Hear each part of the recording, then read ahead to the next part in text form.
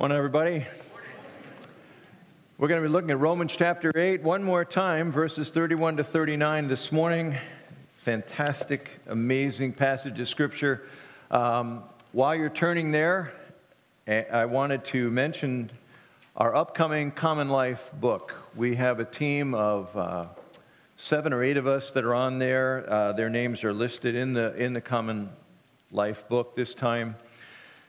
All of us feel this is the one we're most excited about, and I want to present to you what this is. We're going to be handing these out at various ministries during the week. We will be making them available next Sunday, but I'm doing this as a wet your whistle, grease the skids, all the various metaphors you can think of to get you to be really buying into this. I want to tell you a little bit about this. This book, which is designed to be daily readings used in conjunction with our sermons on Sunday, is one that is focusing on the Passion Week of Jesus. Over the next 7 Sundays, starting next week, we will be focusing on one day of Passion Week every Sunday. For instance, next Sunday, we're going to be doing the Triumphant Entry, Sunday before Easter. The next time the next week we'll be looking at Monday and Tuesday. Those will be the only days that are combined, and then Wednesday, then Thursday. One half of the gospel records, Matthew, Mark, Luke, and John, is about the Passion Week of Jesus. And so we're going to take every week, we're going to focus on one of the days of Passion Week. And what we're going to do, we'll be preaching in our services about that, and then there will be readings every day. If you notice the title of this book, it is called We Would See Jesus. If we can go back to that cover. The We Would See Jesus, this is Jesus overlooking the city of Jerusalem as he's lamenting over the city in Passion Week.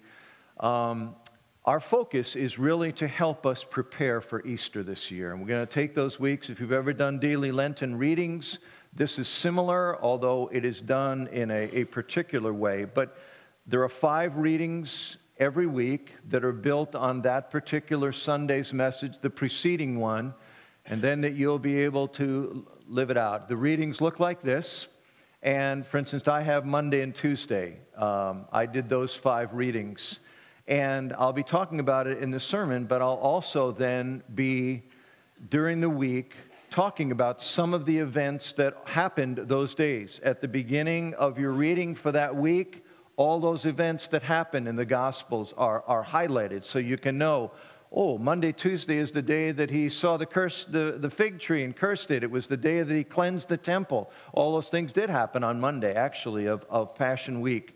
The daily readings are there to have you interact with them personally, or read them as a couple, however you want to do that. There are also children's activities, 1 per week. These particular children activities not only have you read a passage and ask a couple of questions together designed for kids. There's also some interactive activity you can do as a family related to that, making something out of construction paper or doing something special around the house related to the activity. There are also, and for those of us that are more teaching-oriented, we're really excited about this, there are also visuals. For instance, I have Monday, Tuesday.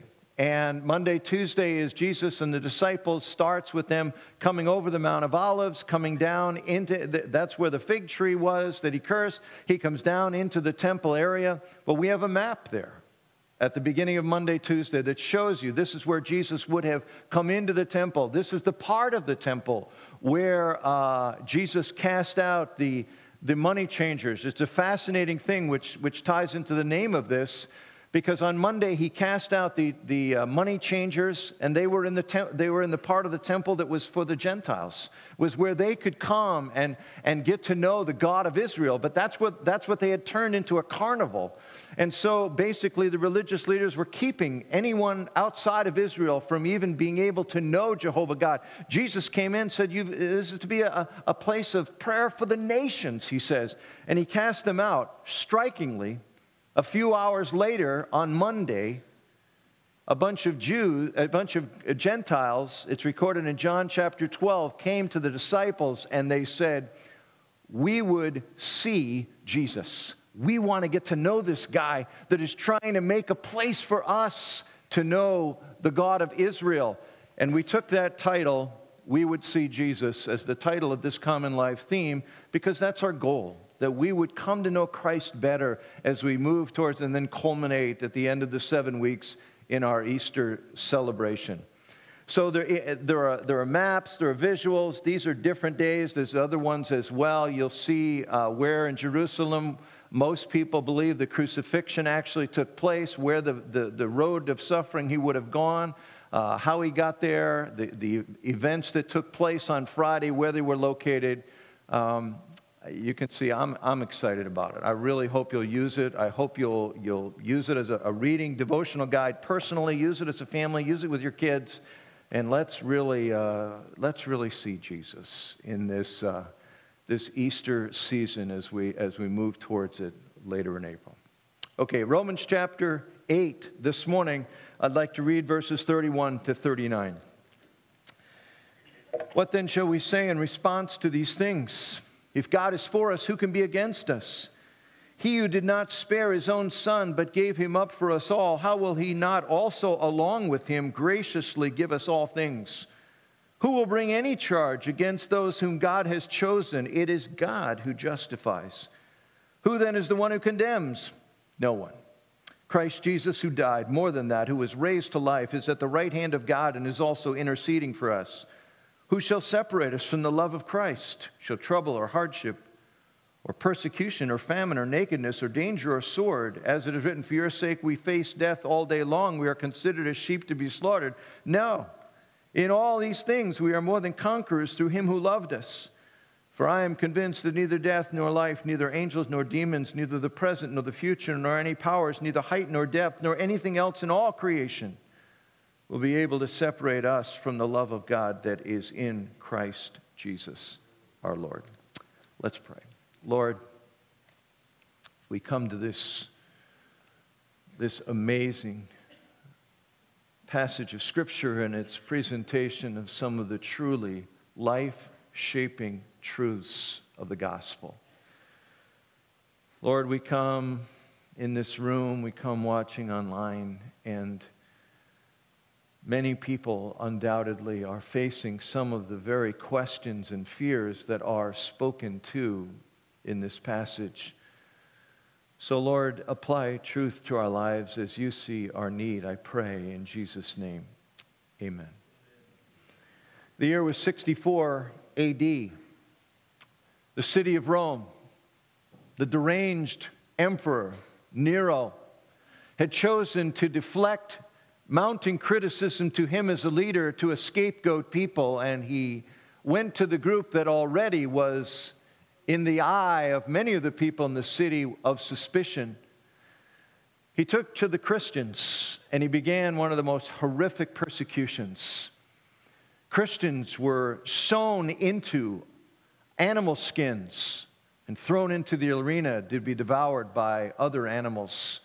Christians were dragged by rope to the backs of bulls and run through the cobblestone streets of Rome.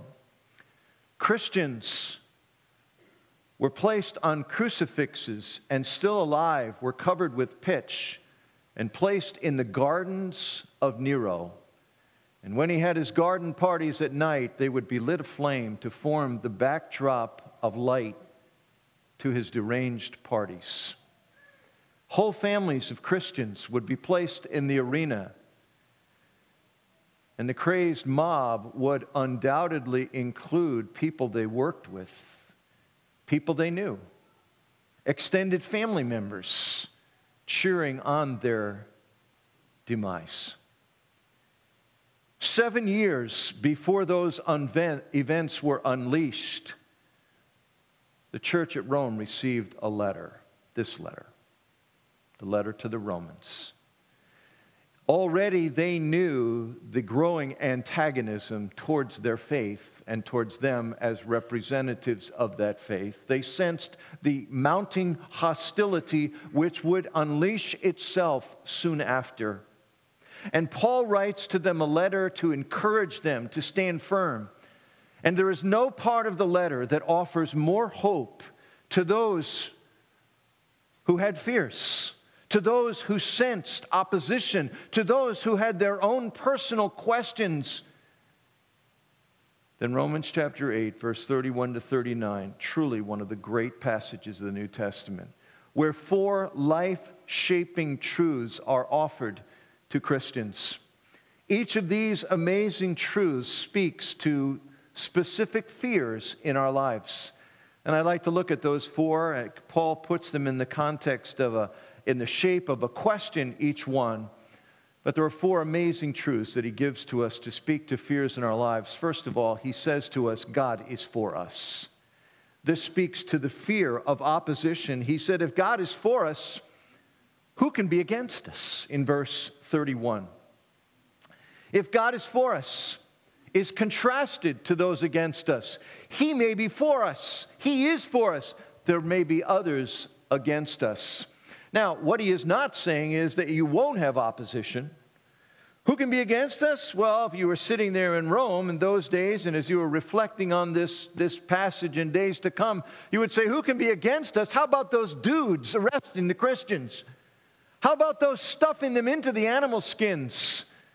How about them for starters? Or a deranged emperor who plays his violin at those garden parties while Christians writhe and burn? Yeah, there are people that are against us, they would say.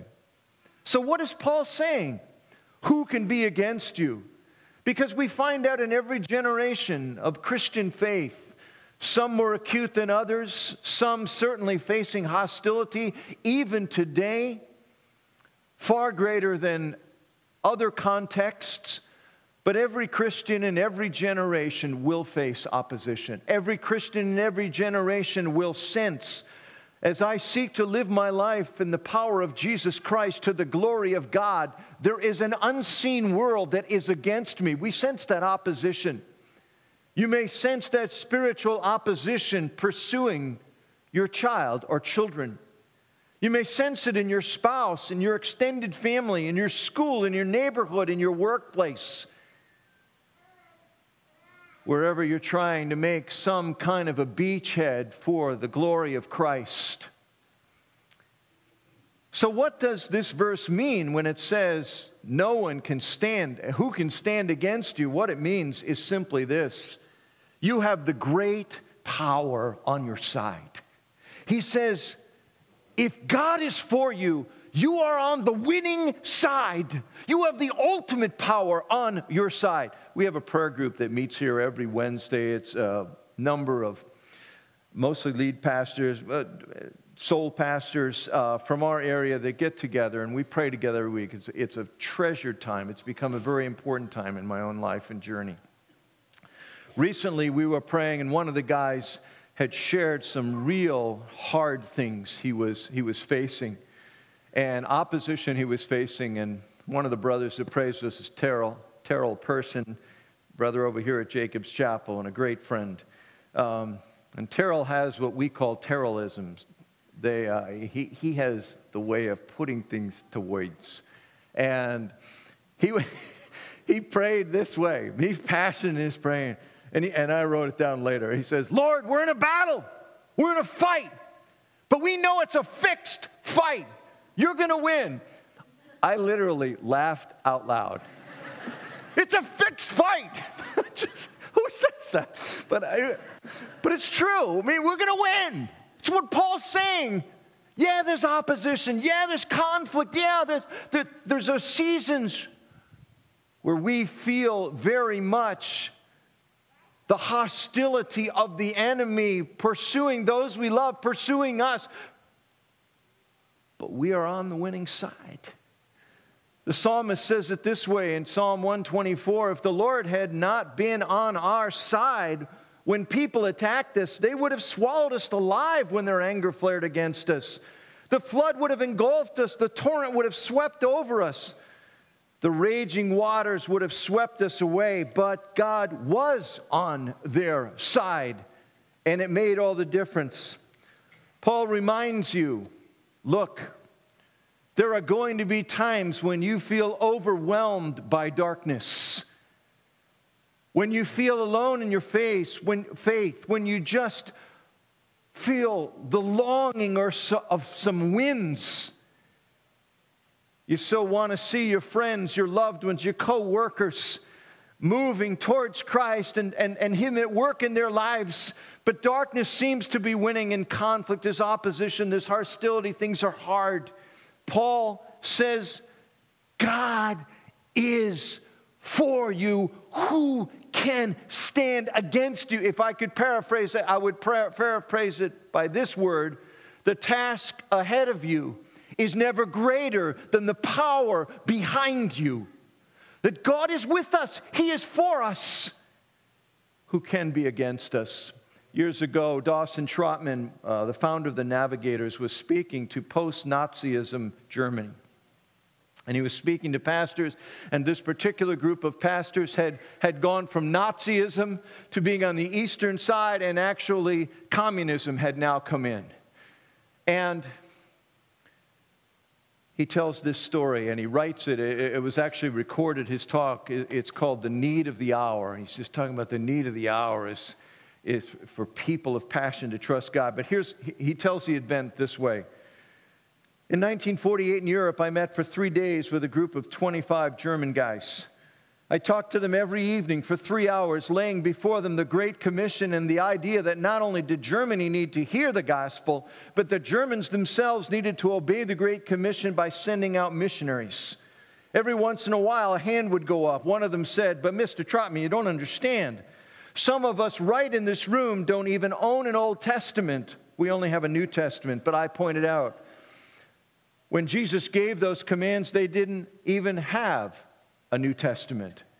Later, another spoke up, "But Mr. Trotman, we have very good evangelical books in this country like you do. We don't have them like you do in America." I asked, "How many books did the disciples have?" Scattered through our 9 hours together were other protests. In America, you have money. You have automobiles. We have bicycles. In America, you hear the gospel any day. Every excuse was brought up. Each time I replied, "But the 12 apostles didn't have that either, and Jesus sent them out."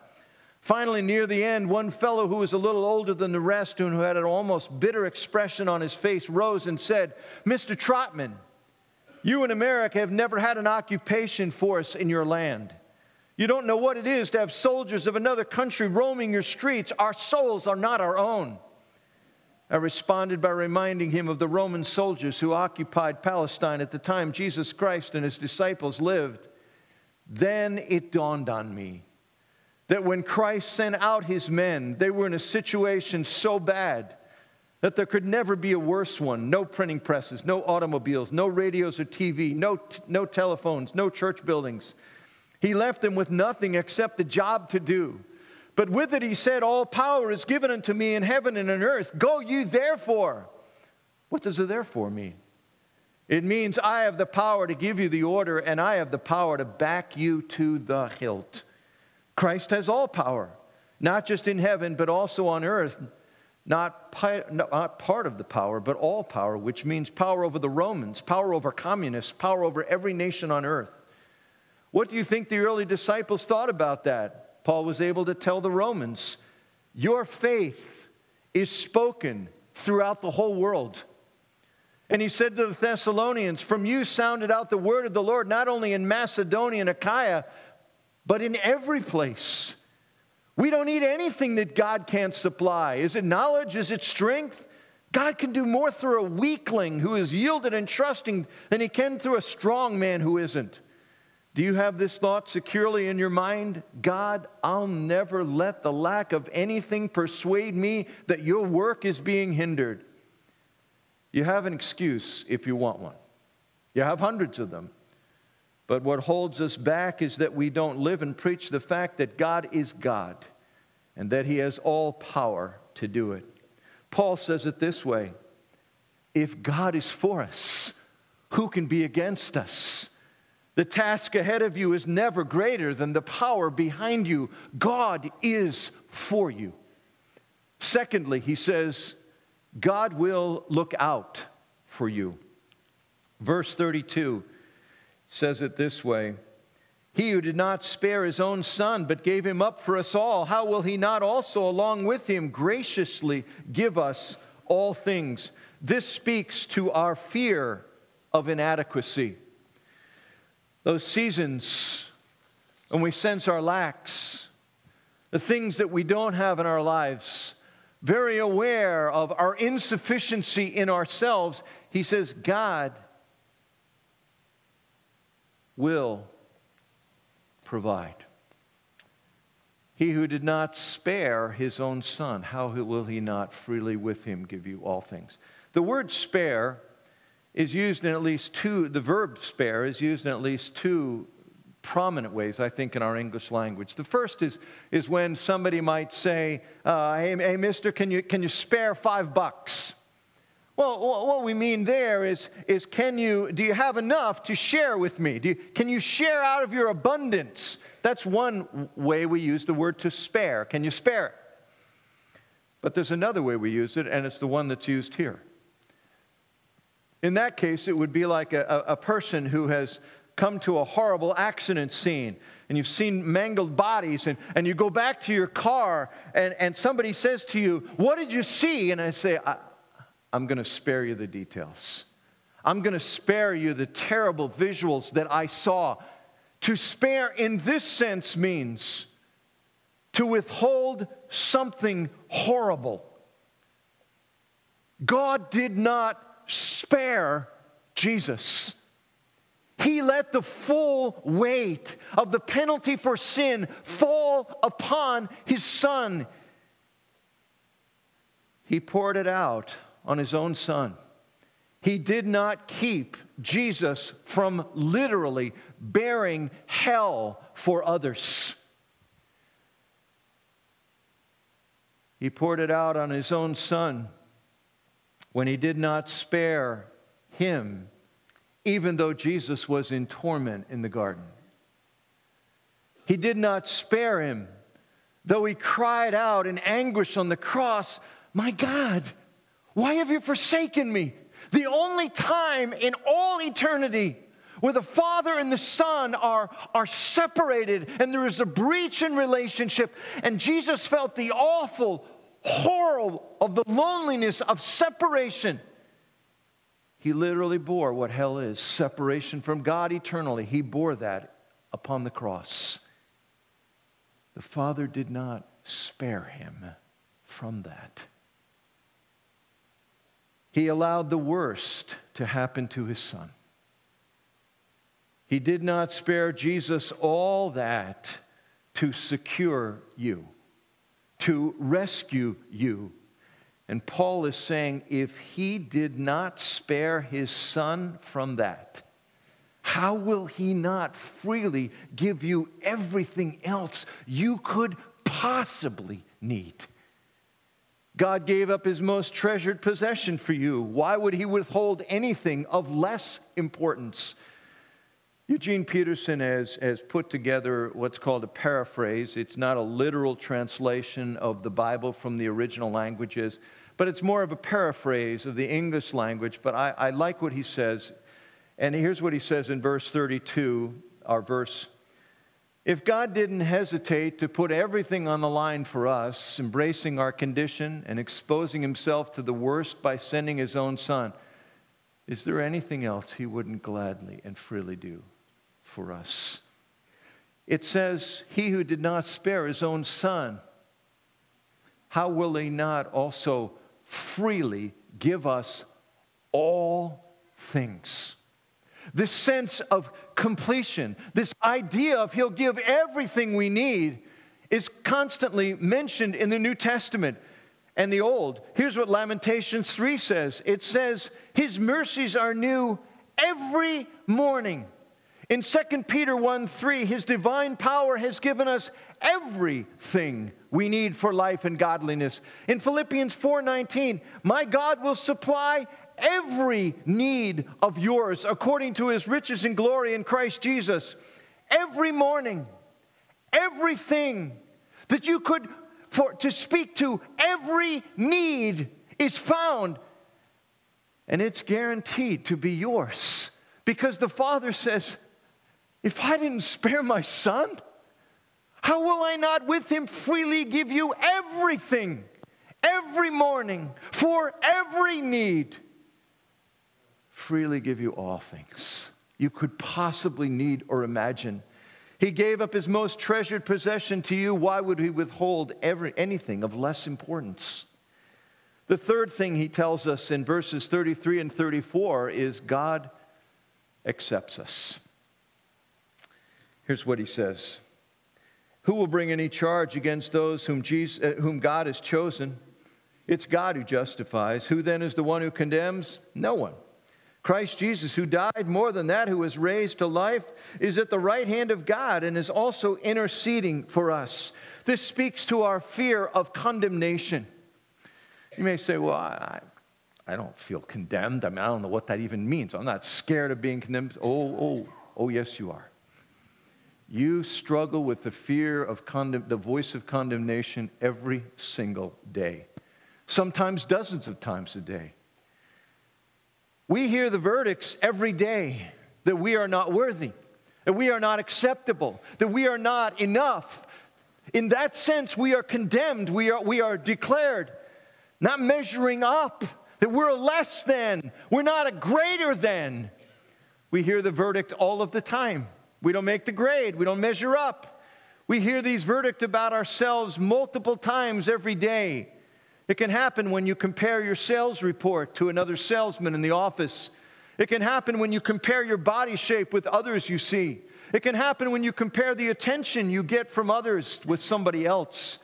When you compare your people skills, your intellectual capacity, your athleticism, your beauty, your car, your house, your kids, your job, your social skills, and a host of other things, we hear the verdicts. Not adequate. In that sense, condemned. To be condemned means that we have not received the grade of acceptability. Where did that come from? Well, I've talked about this often. I've certainly talked about this earlier in this series, so I'm just going to highlight this. That is not something that was created into humanity in the beauty of humanity as we were created, as God wanted us to be. It came directly, one of the most prominent results of the fall. The first thing that Adam and Eve manifested was hearing the verdicts of unacceptability. Immediately after they sinned in the garden, it said they saw themselves and they were ashamed. They'd never been ashamed before. They never sensed there's something wrong with me. They never sensed that I don't measure up. And immediately they're hiding in the bushes and covering themselves. And they feel shame and embarrassment. They feel unworthy. They feel unacceptable. They hear verdicts. We hear that verdict every day, and you can try to get rid of the verdict of unacceptability by being the top salesman in your office and region, country, world. Won't matter. You'll still find that voice will squeak at you all the time. We try to fill the void of unacceptability in 1,000 ways. But ultimately, it is the voice for approval from the Creator God that has made us that we are trying to find. And that void in our lives is only met when God ultimately says to us, you are holy, completely. The verdict is in. You are accepted. You are righteous. You have fulfilled. You have lived life as human life is designed to be lived. And that verdict only comes through the action of somebody else. Jesus Christ not only died the death we should have died, he lived the life we should have lived. And his righteousness, his report card, is made available for us to have it be our report card as we place our faith in Jesus Christ. And what happens then is the verdict is, you're acceptable. You're not on the line. Now, practically, they say, okay, that's great. I'm glad I got Jesus' report card. That's a nice thing. Great. How does that affect me day by day? The way it affects you day by day is you lean into that. You more and more imbibe the reality of that. You more and more realize the significance of that. And this visual that Paul is presenting to us here is a powerful visual. Paul says in this passage, who's going to condemn you? I mean, God doesn't. Who else matters? Whose other voice is significant? And he quotes from Psalm 110 where it pictures Jesus at the right hand of God. Now, there is no visual of Jesus Christ that is presented in the Old Testament that is mentioned more times than this visual in the New Testament. None. There's all kinds of pictures. I mean, Jesus is the lion, he's the lamb, he's the great shepherd. I mean, there's hundreds of pictures of Jesus in his role. But there is no visual that is presented more in the New Testament than this visual of Jesus Christ now seated at the right hand of God the Father in heaven. Why? Because it is an incredibly powerful visual. There are at least 20 different New Testament passages that allude to this passage in Psalm 110. In at least 10 different New Testament books. It is a visual that God says, this is the one I want you to get. Have this visual in your mind. Jesus Christ, because of his death and his resurrection, is now seated in a position that he is not recorded to have visualized him before, but as a result of his work, he is now seated at the Father's right hand. Why? What does that visual say to us? Well, there are two things that this visual refers to. One is that Jesus is victorious over his enemies. Psalm 110 says, be seated at my right hand until I make all your enemies your footstool. A few of the New Testament passages highlight that Jesus is the victorious king. And the proof of that is he's seated at the right hand of the Father. He's the victorious king, and his enemies are just a footstool before him. He's going to win. The devils are going to be vanquished, the invisible powers, all those associated and turned against the will of God. Christ is going to win. But there is a second visual, a second sense of this visual, and it's the one most prominently used in the New Testament. It is not only that Jesus at the Father's right hand is visualizing the fact that he is victorious over his enemies, it is that he is victorious for his friends. He is there making intercession for us. Now, that doesn't mean that Jesus every 2 or 3 minutes is talking to the Father. Don't forget Mark Worley. Don't forget Mark Worley. He's a good guy. You know, I saved him. I gave him, No, what it means is he is there by his very presence. The nails are in his hands. He is there saying, I'm representative of all of these.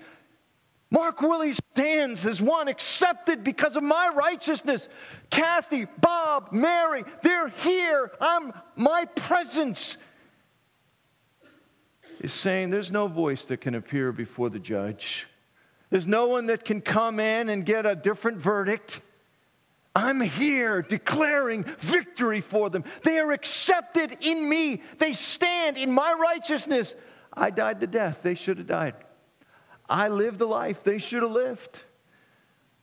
My presence here is declaring their acceptability. They're not on the line. That is a tonic that we need to take over and over. The visual, you don't have anything to prove. You can lose your job. You can lose your health. You can lose your spouse. You can have every one of your kids turn against you. And you can still say, I'm accepted in Christ. People may not accept me. My employer may not accept my performance. That's not who I am. That's not what I'm leaning into. Because you'll find that God undoubtedly will allow you to experience failure in your life in order that you can say, you know what? I was trying so hard to find my acceptance there. I'm accepted in Christ. I'm not on the line. I'm going to live this day as a person that whether I get any sales today, whether my family thinks I'm great or they think I'm a dog, whatever happens whether I get a girlfriend or I never have a girlfriend, that's not who I am. That's not my identity. I'm not on the line. I've been accepted in Christ, and Jesus is sitting there declaring, this guy, this girl, they're not on the line. There's no verdict that can be brought. What he's saying is this: the case is closed. It's too late. No verdicts can come. Jesus already won the case. The verdict is in. We are accepted in Christ. Number 4, God loves us, which speaks to the fear of not being loved. In verses 35 to 39, one of the greatest passages about God's love for his people, there are 2 things that are highlighted in this passage. First of all, the basis of this love is talked about as he talks about the unbreakable chain of God's love for us. He says in verse 28, going back, he says, all things work together for good to those who are called according to God's purpose. And I mentioned last time the word purpose actually is talking about predetermined plan. Those that are part of God's predetermined plan, being his children, everything's working together for good. And that good, he describes in verse 29, is God is changing them into the likeness of Jesus Christ. And he says in verse 37, same thing, all things, the all things again, all these things we're more than conquerors in. Why? Not because we're tough or because we always win by faith. He says we're conquering because God is using all of them to fulfill his predetermined plan so we can trust in him. I mean, if we're torn apart by lions, so be it. If we're watching loved ones being torn apart, we can trust that God is at work in our lives because we are part of an unbreakable chain of God's love for us. And the basis of that love, all the way back to verse 29, is he chose us for himself. That love relationship didn't begin with you choosing him, it began with him choosing you. I've been in the ministry for, I don't know how, I actually didn't think about this before I got up here. Long time. I've been walking with Jesus for at least, more than 40 years. And I can categorically say that in the darkest moments in my life of the last 45 years, when I have been most overwhelmed with my failures, my inadequacies, my weaknesses, my self-centeredness and ugliness, when I felt most acutely rejected by others, it has been the reality that God chose me, that God wanted me, that God began a plan for me to be his boy that has been that which I have leaned into more than anything else. And he says, this unbreakable chain didn't start with you. It started with God. And you're not going to be able to break this unbreakable chain of God's plan for your life, that he is determined to conform you to the image of Jesus and lead you to glory. And he says, rest in that, because all things are working together for good in verse 28. All things you are then conquerors in verse 37. He then tells us the nature of God's love for us in these verses. Verse 35 and 39. Verse 35, he says the nature of this love is that it is the love from Christ, or the love of Christ for us. That is so astounding. But secondly, in verse 39, he changes the verbiage and he says it is the love of God in Christ. Now, whenever Jesus is identified in a passage by name, and the word God is used talking about another person, it doesn't mean that Jesus isn't God, but it's a way of differentiating between God the Father, God, and God the Son, Christ. He could say God the Father, love is shown in God the Son, but he says the love of God is shown through Christ and found in Christ. The reason I think this is important is because we often don't look at the love of the members of the Godhead the same. If I ask you to describe Jesus Christ, my guess is most of you would, at least these would be some of the words: gentle, compassionate, kind, caring, giving. But if I said to you, would you describe God the Father, the God of the Old Testament, where we know him most, I would guess you would have, at least some of you would have a lot of different adjectives. Compassion might not be on the top of the list. Maybe big, powerful, majestic, sovereign, transcendent. It's all true. But they're the same person. They're the same being. The reason that matters is if we are to understand what he means that God loves us, the way we understand that is to know Christ and to perceive what Christ's love looks like.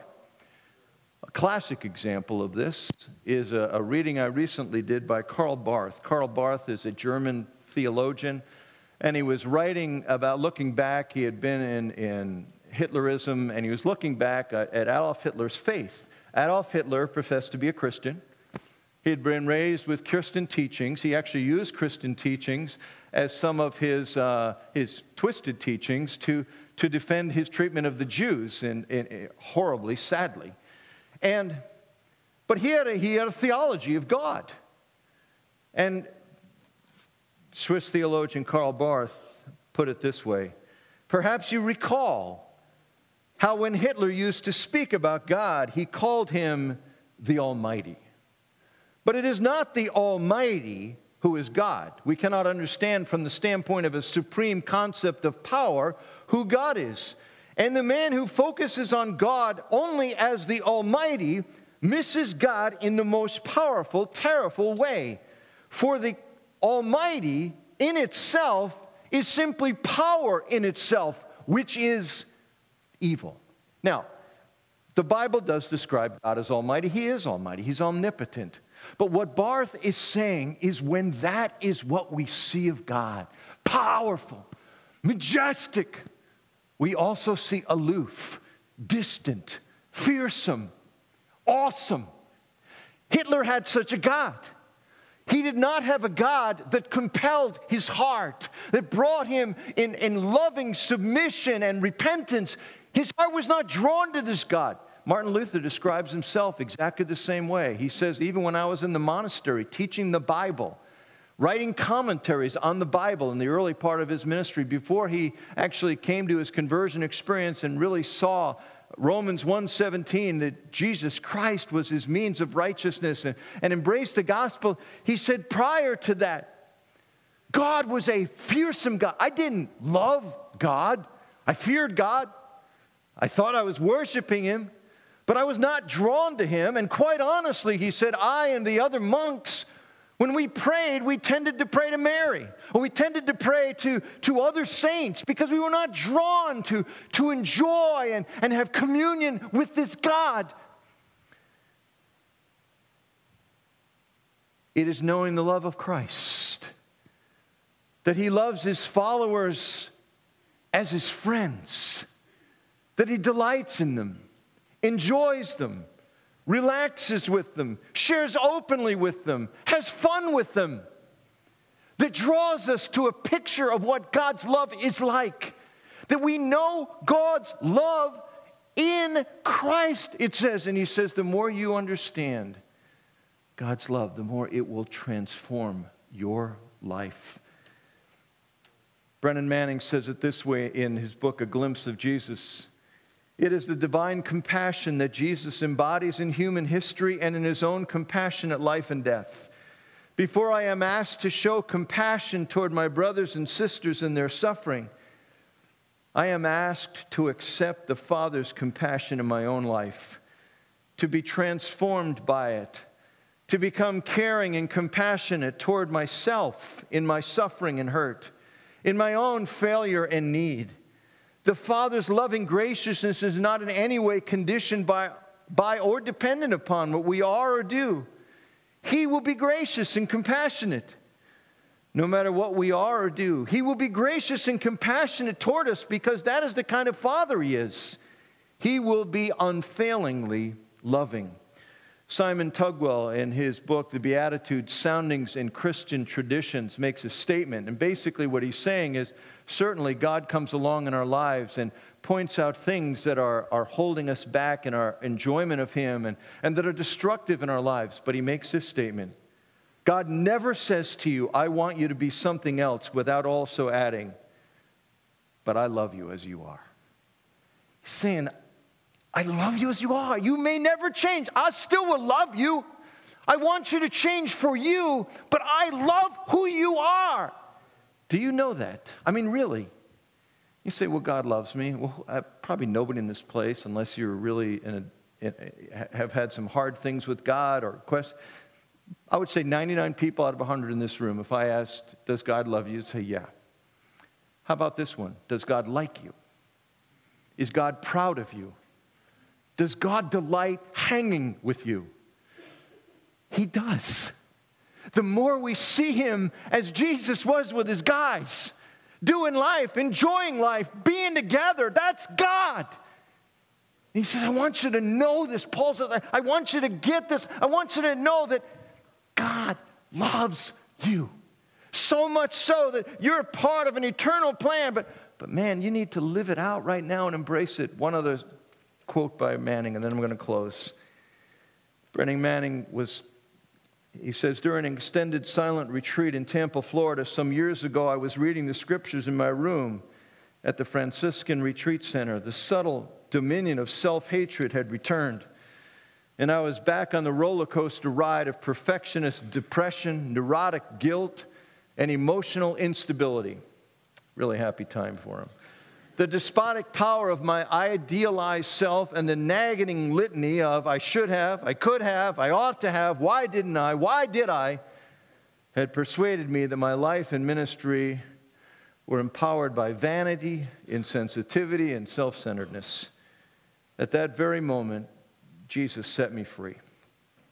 Praying over the passage of the washing of the feet in John 13, I was suddenly transported in faith into that upper room where I took Jesus' place among the 12. The servant, Christ, who had tied a towel around his waist, poured water from a pitcher into a copper basin and reached out to wash my feet, the dress and duty of a slave. Involuntarily, I pulled my foot back. I couldn't look at him. I'd betrayed the vision, been unfaithful to my dream, and thus unfaithful to his plan for my life. Sensing my dismay, he placed his hand on my knee and said, Brennan, do you know what these years together have meant to me? You were being held even when you didn't believe I was holding you. I love you, my friend. Tears rolled down my cheeks. But Lord, my sins, my repeated failures, my weaknesses, I understand, Brennan. I expected more failure from you than you expected from yourself. He smiled, and you always came back. Nothing pleases me as much as when you trust me, when you allow that my compassion is bigger than your sinfulness. Brennan Manning says, I started to cry. I cried so loudly that the retreatant in the adjacent room knocked on the door to ask if I was all right. Why? Because he was consumed with the visual that he was loved. That his love was not conditional. Certainly there are conditions the Lord says in our lives will help us to live more beautifully in our relationship with Him. There are things that are destructive that He would want out of our lives. But He's saying, do you know how fond of you I am? How much I enjoy you? How much, in the statement He makes to Brennan Manning, at least in Manning's mind, was, do you know what these years of doing life together have meant to me? Can you imagine if that view of God controlled your life? If that God really permeated the way you live this week? Well, Paul is saying, man, I want you to know this is Him. This is the God who wanted you, who pursued you, who wants to do life with you. I want to close our service this morning. I've mentioned The Message, which is a paraphrase of the Bible that Eugene Peterson has written, and I like the way he sort of, in his own words, puts the text of this passage, and I'd like it to be the last thing we hear this morning. Here it is, verses 31 to 39 of Romans 8. So what do you think? With God on our side like this, how can we lose? If God didn't hesitate to put everything on the line for us, embracing our condition and exposing Himself to the worst by sending His own Son, is there anything else He wouldn't gladly and freely do for us? And who would dare tangle with God by messing with one of God's chosen? Who would dare even to point a finger? The one who died for us, who was raised to life for us, is in the presence of God at this moment, sticking up for us. Do you think anyone is going to be able to drive a wedge between us and Christ's love for us? There's no way. Not trouble, not hard times, not hatred, not hunger, not homelessness, not bullying, threats, not backstabbing, not even the worst sins listed in Scripture. They kill us in cold blood because they hate you. We're sitting ducks. They pick us off one by one. None of this phases us because Jesus loves us. I'm absolutely convinced that nothing living or dead, angelic or demon, today or tomorrow, high or low, thinkable or unthinkable, absolutely nothing can get between us and God's love because of the way that Jesus, our Master, has embraced us. Lord, We don't know what this week is going to hold. There are things before some of us that will stun us, will frighten us. So, Lord, we want to lean into this truth. God, help these words in Romans 8 to become the mantra of the way we think and do life. That our lives would be shaped by these life-shaping truths. That you're for us. That you freely give us everything, you who didn't spare your own Son for us. That you love us, that you accept us. Lord, may we walk in the truth of these realities this week to your glory.